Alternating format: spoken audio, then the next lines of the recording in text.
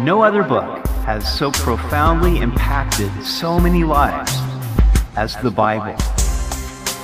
Welcome to Simply the Bible, the Through the Bible teaching program of Pastor Daryl Zachman of Calvary Chapel, Treasure Valley. Today we see where the Lord describes the creature Leviathan. There's nothing else like him. What is this mysterious and invincible creature? We hope you'll join us as Pastor Daryl continues in Job chapter 41 on Simply the Bible. The Bible is full of mysteries, and should that really surprise us? For God is mysterious, and I'm thankful for that, because if I thought I could fully understand the mighty one who created the universe out of nothing, wow, I would be very concerned. So today we come to a mysterious creature called Leviathan. Bible commentators disagree on what that is. Some say it's a crocodile, but God's description of Leviathan doesn't match up with any crocodile I've seen. Others say it's merely a mythological creature and not real. But why would God describe a creature that is unreal when he has been describing other creatures that he made that we know lots about? And yet there is something very unique about Leviathan that transcends the animals you would observe at your local zoo. Today we will delve into this mystery and seek to understand why God ends his epic speech to Job with this creature, Leviathan. Job chapter 41. Can you draw out Leviathan with a hook, or snare his tongue with a line which you lower? Can you put a reed through his nose or pierce his jaw with a hook? Will he make many supplications to you? Will he speak softly to you? Will he make a covenant with you? Will you take him as a servant forever? Will you play with him as with a bird, or will you leash him for your maidens? Leviathan was known as a sea serpent. Like the Loch Ness Monster, it was the creature legends were built around. No doubt it was the subject of many sailors' tales. It appears in other places in Scripture. As the prophet Isaiah comforted Judah regarding the Lord's future salvation for them, he said, "In that day, the Lord with his severe sword, great and strong, will punish Leviathan, the fleeing serpent, Leviathan, that twisted serpent, and he will slay the reptile that is in the sea." The psalmist Asaph wrote about God delivering Israel from the Egyptian bondage, and he said in Psalm 74:13, "You divided the sea by your strength. You broke the heads of the sea serpents in the waters. You broke the heads of Leviathan in pieces and gave him as food to the people inhabiting the wilderness." Now here Leviathan seems to be symbolic of Pharaoh and his army captains who were drowned in the Red Sea. But then Psalm 104 seems to speak of Leviathan as being a real creature. O Lord, how manifold are your works. In wisdom you have made them all. The earth is full of your possessions. This great and wide sea in which are innumerable teeming things, living things both small and great, there the ships sail about. There is that Leviathan which you have made to play there. Now I don't understand why people don't believe that this creature could have existed in times past. I mean, don't we believe in dinosaurs? Now, the point God is making to Job in these first 5 verses of chapter 41 is that it is impossible for Job to subdue Leviathan. He can't catch it with a line or hook. He can't make it work for him as though he would throw a rope around it and make him pull his ship for him. He can't bring it home to his daughters as their household pet. No, Leviathan was a dreadful, terrifying, unruly beast, the stuff that nightmares are made of, that would send shivers down the spine of any sailor who was at sea. It was a restless and relentless evil that no man could subdue. Will your companions make a banquet of him? Will they apportion him among the merchants? Can you fill his skin with harpoons or his head with fishing spears? Lay your hand on him. Remember the battle. Never do it again. Indeed, any hope of overcoming him is false. Shall one not be overwhelmed at the sight of him? I remember growing up, and the men of our church would go elk hunting once a year, and then afterwards they would have this great elk feast, and everybody would come together and have elk. But there would be no such Leviathan feasts. Whalers would use the blubber as fuel for their lamps, but there was no such selling of Leviathan scales to the merchants for jewelry for your wife. No harpoon could bring him down. If anyone tried, he would suffer a fate far worse than the whalers in Moby Dick. No one is so fierce that he would dare stir him up. Who then is able to stand against me? Who has preceded me that I should pay him? Everything under heaven is mine. Now, the Lord is making the argument here from the lesser to the greater. If no one would dare stir up Leviathan, then who can stand against the Lord? After all, Leviathan belongs to God. God commands him. Leviathan cannot go 1 inch beyond what God permits. Like a father with his child at the playground, God allows Leviathan to play in the sea only for as long as he wills it.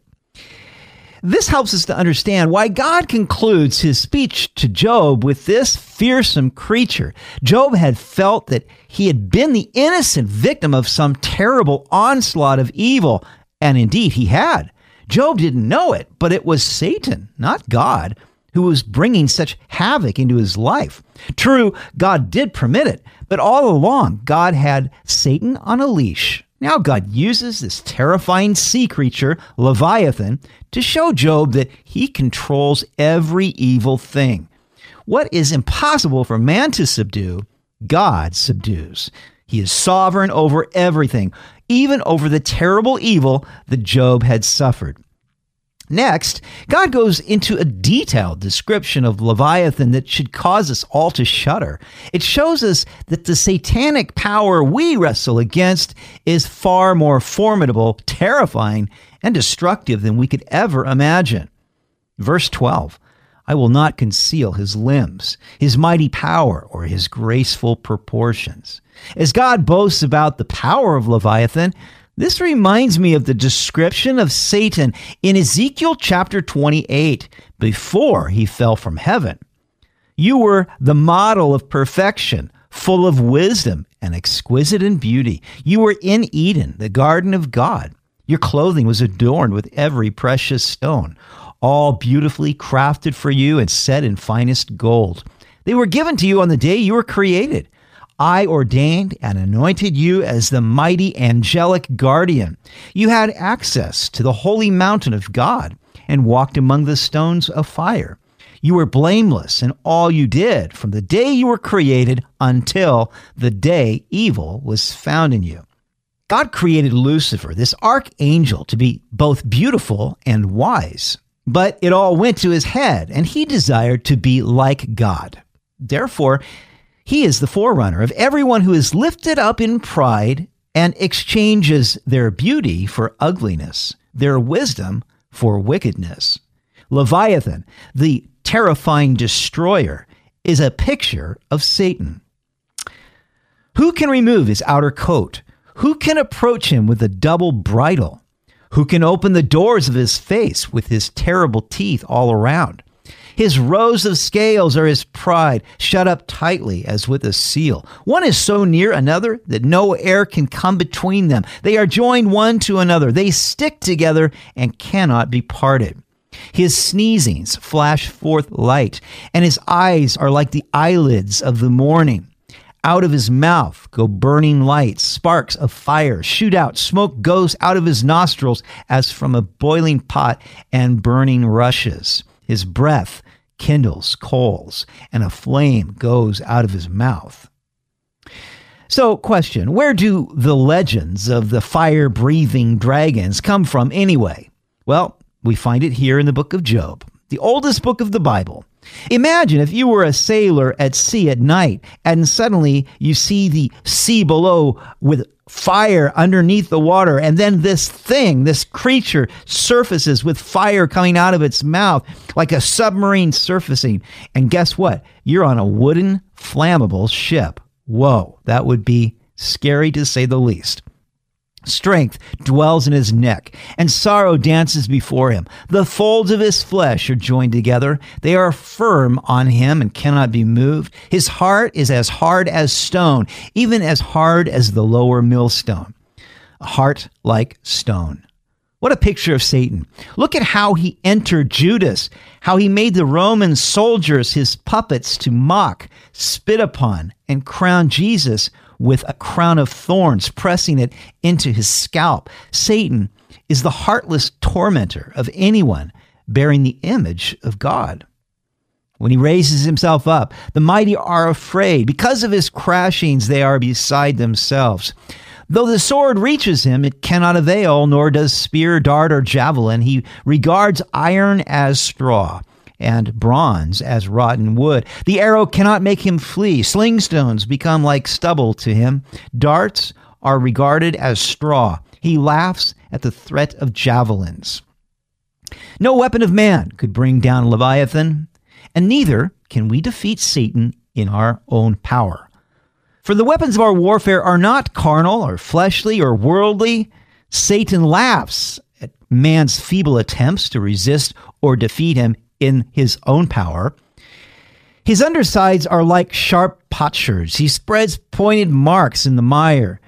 The underbelly of Leviathan was like sharp pieces of broken pottery, leaving a distinctive trail in the muck and mire. He makes the deep boil like a pot. He makes the sea like a pot of ointment. He leaves a shining wake behind him. One would think the deep had white hair. Like lava in the sea, Leviathan's fire coming from his mouth and his nostrils caused the deep to boil, and the ocean froth of his wake looked like Santa's white beard. On earth there is nothing like him, which is made without fear. He beholds every high thing. He is king over all the children of pride. Leviathan is incomparable to any of God's other creatures. He is fearless and looks down on every high thing of man. He rules over the children of pride. Now, Jesus called Satan the ruler of this world. Paul called him the prince of the power of the air, the spirit who now works in the sons of disobedience. He is working in all those who are lifted up in pride. While they think they are masters of their own destiny, in fact, they are Leviathan's puppets. No one could control Leviathan, and no one can control Satan. Not Job, not you, and not me. Only God could set the boundaries for Satan. Only God could rule over him. Satan reared his ugly head to seek to destroy the Son of God on the cross, but that is where he went too far. For in killing God's only Son, he brought upon his own head the fatal harpoon of the only one who could defeat him. Jesus Christ broke Satan's stranglehold of sin and death on the human race. He triumphed over the powers of darkness, making a public spectacle of them for all eternity. Therefore, be aware of this formidable enemy that Satan is, but trust in the Lord with all your heart to subdue and ultimately destroy that terrible, fearsome evil. He will ultimately defeat Leviathan on the day of the Lord. You've been listening to Simply the Bible, the Through the Bible teaching program of Pastor Daryl Zachman of Calvary Chapel, Treasure Valley. For more information about our church, please visit our website at calvarytv.org. To listen to other episodes, go to 941thevoice.com or check out our iTunes podcast. If you have any questions or comments, please contact us through our website. Next time, we'll see where Job's encounter with God brings him to repentance. The Lord rebukes Job's friends for not speaking rightly about him. He restores Job's losses. We hope you'll join us as we conclude the book of Job on Simply the Bible.